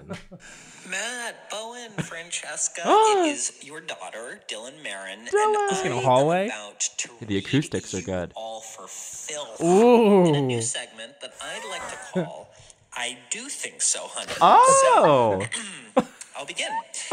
I I do think so, honey. Matt Rogers. Matt, you are so fucking talented and incredible that if they sold VIP courtside season pass tickets to the Matt Rogers experience, I would buy them with the black Amex card that I do not have, and you would see me cheering you on like that Drake gif where he's clapping at a basketball game because you are that fucking good. Likewise, honey. I do think so, honey. Bowen Yang. Okay. If you had attended the performing arts day camp that I went to for 6 years, I would have been so fucking intimidated by you that I would have made up an excuse not to like you because I would have felt insecure next to your gifted ass. No. So lucky me for knowing you now as a more confident adult when I can regularly text you to tell you how much you mean to me because you do. You're such a beautiful person. And finally, I do think so, honey, Francesca Ramsey. Okay, so everyone already knows that you slay at literally everything you do. Yes. But what they don't know is that you're an amazing friend and a support system and a mentor, and deal with it, babe, because until your lawyers specifically ask me not to, I will continue to send you bad pop songs that I unironically love because I want to share them with a person I love, which is you. So whoops, I do think so, honey, Francesca Ramsey. Oh my. Oh my God, Dylan Marin. I have to say, I love him so much. Also because he is, when he becomes extremely famous, someone is going to have a field day impersonating him. Yeah. Hi, I'm Dylan Marin. Like, he just gives you the voice. That's a good. Maybe it's me. Maybe it's going to be me. But all I'm saying is he is an icon. The nicest. Okay, so Dylan wrote on my pilot. Yes. And I remember one time we were trying to come up with insults for a straight woman. And I think eventually we used a population pantry was the the insult we used. But everybody was going around and pitching ideas for ways to just shit on straight women. And Dylan was like, I've got one, you woman. And we were like he couldn't do it because he's so nice. Yeah. It was the funniest thing I've ever experienced because I was just like, you are the sweetest guy. He's no joke. It was so funny because he was trying so hard. And I was like, I love you so much. You are just the most genuinely good and nice person. And to circle back to the book, I had so many times that I called Dylan crying and I was like, should I tell this story in the book? And Dylan was like, you're fine. Send it to me. I would send him stuff and I would just be like, tell me what you think of this. And he would just be so affirming and he is just such a good soul. You really don't find many people that. It's also not a brand. True. It's not a front. He's exactly that's the way who he is. He's exactly the way you think he would be when you watch his videos. And he's a great He friend. makes you want to be a better person because sometimes I want to send him a shady text and I'm like, you know what? Dylan does not need this negativity. Every time I talk to him, I have that thought. I'm like, no, I can't. Dylan doesn't deserve this. Say this to him. You're right. Sometimes I am a little shady. That is part of who I am. And it's true. Whenever Dylan's looking at you and you don't know if he's gonna participate in the shade. And he'll sometimes give you a knowing look girl, I affirm you. I understand the shade, but I don't know if I've ever heard him be truly shady. Can I tell you? Actually, wait. And I think he does. Reveal. He lets it out. He lets it out, and I think he's okay with me saying this. I was on the phone with him today because I was explaining what he needed to send in for this voice memo bit, and then he was like, "Oh my God!" He was like, "So Matt and I did these interviews with people at Tribeca Film Festival, and we interviewed Ansel Elgort and Suki Waterhouse, wow, this British actress." And then so Dylan was like, "Oh my God, I love that interview with Ansel." And who is that? Who is that actress? And I was like, "Oh, Suki Waterhouse. She's great. She's one of those posh British actress models." And then Dylan goes, "Oh yeah, I probably waited on the millionth iteration of her back at my restaurant." And I was like, "Dylan!" And then dime a dozen. Wait, I didn't even call that out or anything. I didn't even react to that. He pulled himself back and was like, "Wait, no. That's, you know what? That's too mean. I take that back. And I was like, Dylan. Well, look. guess what, Dylan? It's out there now. It's out there now. No, and that's you said something correct, and everyone knows. And that's also like the most innocuous thing. Yeah, it wasn't even. bad. I was like, where is the shade? There's no shade. He's such a sweetheart. Such a sweetheart. When he's going to be on our show, you guys, to promote his TED Talk. We're going to talk to him in just a short couple weeks. For a couple weeks. Spoiler alert. I mean, it's online, but he gets an immediate standing O. Really? Yeah. Have you seen it? It I haven't seen it yet. So good. It's so good. Mm-hmm. Okay. But anyway, now it's time to move on. I don't just I'm going to watch it. I'm going to watch it. Go see it. All right, so is it time? It's time. Okay. It is time for I Don't Think So, Honey. And we're going to get you on a live show one of these days. Yes, we have been asking. Every time I have something, I'm not here. Listen, She's busy. You're busy. She's busy. But the thing is, guys, just a quick little plug before we continue. Are you coming to see us at VultureFest on May 19th, Saturday, May 19th, which is just in a few short days at 8:30? Are you coming to see us in Los Angeles at Echoplex on June 12th? Are you coming to these events? Are you coming to see us at Clusterfest on Saturday, January 2nd, Comedy Central's Clusterfest? We're going to be at 4 p.m. Well, if you're not going to go to any of those things, at least come to another 2 events that we're doing at Vulture Festival. We're moderating the RuPaul's Drag Race panel. Yes, and we're moderating the Wendy Williams panel, which is going to be very interesting. Yes. Because like Wendy, I'm like, oh my God. Wendy is like, we have things. I really want to do her show. oh my you God, should definitely do perfect. her show. I want to do her show so badly. She'll say, "How you doing?" How you doing? Wendy, like, and I have to think about, and I'm just like letting this all out and airing this out publicly, like on the record. Like, she is someone who everyone I feel like goes back and forth on, but she's just so good. Yeah. When she's good, she's great. When she's good, she's great. And when she's problematic AF, which is like why I would love to do her show. Cause I'm like, I could tell her about herself, but I could tell her about myself. Do you know what I mean? Like, Yes. I feel like we could have I think she'd be very receptive to you. I feel like we could have a great shady conversation, but also just like a self-reflective one. Yeah. Well, she is, I think, open to a good deal of shade because she dishes it out for her chat. And she knows how to take it, and too. also, I mean, I think she knows how to take it. It's only when a guest comes on her show and is Omarosa level messy or Bethany messy. Yeah. You have to be Like- open to, like, you can dish it and take it. Yes. And I think that that's what she respects. Yeah. That is major. Y'all are booked and busy. We're a little bit booked It'll and be busy. fun. So come see us share the stage with There's Miss Wendy Williams. Miss Wendy Williams and the Drag Race Queens, and it's going to be very fun. So And fun. also our own show at VultureFest, Clusterfest, and let's see, June 12th, LA, and then June 29th at the Bell House, you guys. It's going to be very fun. You heard it here first. Okay, Wow. great. So let's do. I'm comfortable going first. You can go first. This is Matt Rogers. And I hope that you're okay with me doing this. Oh my God. Well, that's a terrible disclaimer. Okay. This is Matt Rogers' I Don't Think So, Honey. His time starts now. I don't think so, honey, that it has taken us this long to quote unquote officially cancel R. Kelly. Let me tell you something. Wow. It should have been canceled when he tried to marry a 13-year-old, let me repeat, 13-year-old Aaliyah. In the words of my co-host Bowen Yang, cults are so 1978, babe. Ain't nothing wrong with a little bit of bump and grind, but there is definitely wrong with imprisoning women. You are starting a sex cult, bitch. Look, I'm sorry, but there is an article out right now which is detailing 43 celebrities that my have worked God. with R. Kelly, and 15 underneath seconds, every sorry. single picture it says, the representative declined to comment. Here's what you say. My client denounces R. Kelly. Thank R. you. Kelly is done. Thank you. 5 seconds. Take the key out of the ignition, honey. I don't think so, honey. Oh R. my Kelly God. And once and that's for all. 1 minute. I don't know if I can top that. That is pretty, that's major. Well, That's I did great. use 2 jokes that Bowen Yang has said before, but well, I did cite. I donate them. I have the bibliography on Bowen Thank Yang. you. I was like, I don't see nothing wrong with quoting Bowen Yang. Thank Yes.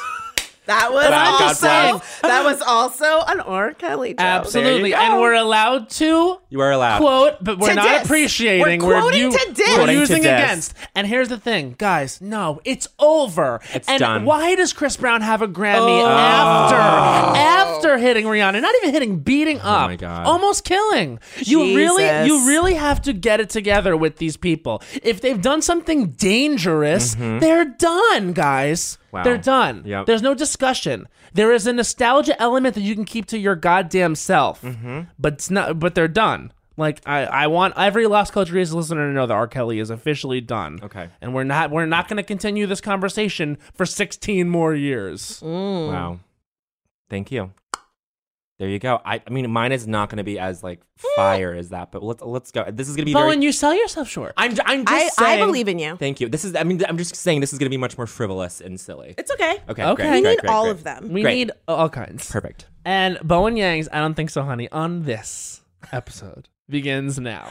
I don't think so, honey. Theatrical spaces that are not in the round, honey. We went to go see Once on This Island on Broadway Slay. at Circle in the Square Theater, and not a bad seat in the house, motherfucker. Because you know why? It was in the round. Everyone enjoys it. No one gets a bad view. We were in the last row in the fucking nosebleeds, and I loved Haley Kilgore belting out those notes. Tony nomination. Tony nominee Haley Kilgore. Yes. We're rooting for you. Oh my God. If you're just look, eschew 30 seconds. Eschew the normal layout of theatrical spaces. Get creative. We're not Rome anymore, bitch. No, bitch. Okay, we are in the new age of theater. Circle in the Square. Yes, Circle in the honey. Square knows what they're doing. I want everything in the round. 15 and seconds. Makes for good immersive experiences too. We had Leah Salonga running up and down those steps. Mention her. And Leah Salonga, iconic. Mention the what do other you one. mean? Oh, and oh my God, who? Oh my God, Tamara Gray, of course. Tamara Gray 5 was seconds. amazing. What? I was not forgetting her. I was not being willfully obtuse and forgetting her. And that's 1 minute. And that's 1 minute. Wow. Tamara That's a Gray. name I have not heard in a She's while. fantastic. I tweeted at her. And she faved. And she liked. faved, and she retweeted and made a little comment herself. She said, "What a blessing! Oh. Thank you for the Wow. continued support. What a blessing!" Excellent. And I said, "Tamara Gray is a slay in Once on This Island. Yes. She She plays is- the concept of death. Yeah. She is so talented. So I'm crazy. I'm happy to hear that she's. You should go see Once on This I Island. love that. I remember seeing that show in high school, like at a local school, and being blown. Oh, it was This not is- in Yeah, the round. yeah. It was not in the round. That's there you go. But I'm excited to see it in the You are round. right about this because the in the round experience there is not a bad seat Not in a the bad house, seat. and also the freedom that the actors have to be able to act Yeah. in a 360 But also, way. yeah, exactly, because you got to act with your back. You act with your back. Yes. You got to act with your back. That's This- a whole different side. Literally. This girl that plays the lead, Haley Kilgore, she's a slay. Phenomenal. And Leah Salonga should be named queen. Tamara Gray should be named queen. We did not see Alex Newell, but we heard he's incredible, and the understudy was fabulous. Yes. We also didn't see Norm Lewis, who I guess is in it a lot. Wow.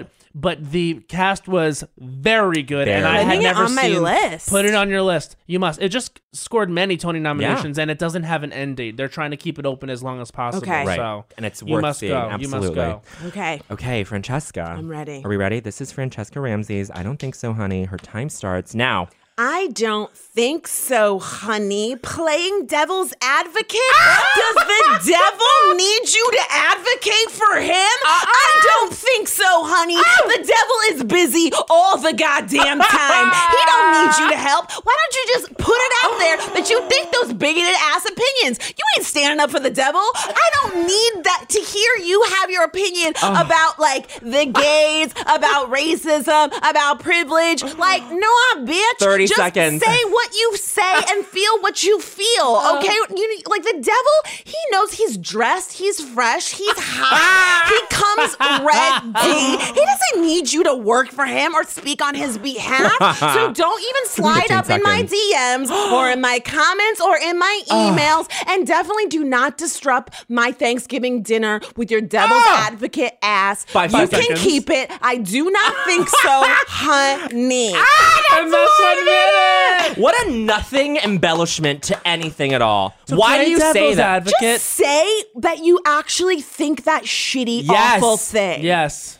It's like a get out of jail free card. But or no. something. But it's not. It's not. And also, this is funny because on our live show, Mitra Jouhari, now over a year ago, did I Don't Think So, Honey, Devil's Advocate. And she was like, it's the devil. Why would you advocate for him? You know what? Somebody needs to think about him. Yes, and this is actually you guys won't ever get to hear this, but the last one you did, which we it was too hot for air or our computers because the whole thing melted down. But you said, "I don't think so, honey." People saying, "Can I pick your brain?" You can listen. If you email me and say, "Can I pick your brain?" Like, I automatically do not want to read the rest of your email. If you want to pick Francesca Ramsey's brain, pick up the book. Well, that escalated quickly. Shit. May 22nd. Get The that thoughts promo. are on here. Get the promo. Yes. And I want to say one more time, I love this book. So good. This is a really good, and it's funny, it's entertaining, it's relatable, and you will learn a lot, especially at the end. Yes. There is Francesca's simple explanation of not so simple concepts. A gorgeous glossary. And it's really great. It's just a really, and honestly, even if you consider yourself like a quote-unquote woke person, I guarantee there's something in here that you'll learn and be able to take away, and I love it. I think it's going to be a huge success. Thank you so much. This was a great way to kind of full circle moment from that Lost episode. From the Lost up to now. Yes. And you'll never know the specifics of what went down with Taraji behind the scenes of Black Girls Rock, but just know that Taraji's amazing. Yes. Oh my God, life-changing. That was an anecdote for the ages. Francesca, thank you so much. Thank you for having me. Congratulations. I'm so excited to see all of the cool stuff you all are working on. I always feel very special when I see other people tweeting about you or sharing something about you. I'm like, I know them. Those are my boys. So yeah, just keep slaying. Oh my God. And thank you for letting me be part of your glow up. Oh my gosh, You're doing that to us. And also, we got to say the picture on the book is looking very fresh. Very good. Very good. I also love this yellow top. Thank you. Check out the yellow top. You need a guys. pop of color. Thank you. Thank you. Okay, we always close with the song. I think I have one. What's the song, babe? Sitting up in my room, bad here thinking about you. I must confess, I'm a mess with you. Sitting up in my room, bad here thinking about you. Have you ever loved somebody so much it makes you cry? Have you ever needed someone so bad you just sleep at night? Have you ever tried to find the words but they don't come out right? The boy is mine. Ooh, what a medley. Give it up. I'm had about enough. It's so hard to see. The boy is mine. Bye. Forever Dog. This has been a Forever Dog production. Executive produced by Brett Boehm, Joe Cilio, and Alex Ramsey. For more original podcasts, please visit foreverdogpodcasts.com and subscribe to our shows on Apple Podcasts, Spotify, or wherever you get your podcasts. Keep up with the latest Forever Dog news by following us on Twitter and Instagram @ForeverDogTeam and liking our page on Facebook. There's a new sparkling water beverage from the makers of Bubbly, Bubbly Burst. It's bursting with fruit flavor, no added sugar, and all smiles. Bubbly comes in a variety of 6 fun flavors that taste incredible, and with no added sugar and low calories, there's a lot to smile about. I don't know about you, Matt, but it's my perfect beverage for catching up on my favorite shows with. Yes, Lil Bowen. Bubbly Burst has antioxidant and immune support, keeping me feeling great all day long. You deserve that. Try new Bubbly Burst. The Elevation with Stephen Furtick podcast was created with you in mind. This is a podcast for those feeling discouraged or needing guidance from God. Together in this podcast, we'll dive deep into scripture, uncover the powerful truths that will help you rise above your limitations and embrace your full potential. We're here to equip you with the tools you need to conquer life's challenges. Listen to Elevation with Stephen Furtick every Sunday and Friday on the iHeartRadio app, Apple Podcasts, or wherever you get your podcasts. Danielle Moody here, host of the Woke AF Daily podcast. We've been with iHeart for a year, and what a year it has been. As we head deeper into 2024 and yet another life-changing election cycle, Woke AF Daily is here to keep you sane and woke. Make Woke AF Daily your podcast destination for 2024 election news and analysis. Listen to Woke AF Daily Season 5 on the iHeartRadio app, Apple Podcasts, or wherever you get your podcasts. Oh, hi, I'm Rachel Zoe, and my podcast, Climbing in Heels, is back and better than ever. You might know me from the Rachel Zoe Project, or perhaps from my work as a celebrity stylist. And guess what? I'm still just as obsessed with all things fashion, beauty, and business. Climbing in Heels is all about celebrating the stories of extraordinary women, and this season is here to bring you a weekly dose of glamour, inspiration, and fun. Listen to Climbing in Heels every Friday on the iHeartRadio app, Apple Podcasts, or wherever you get your podcasts.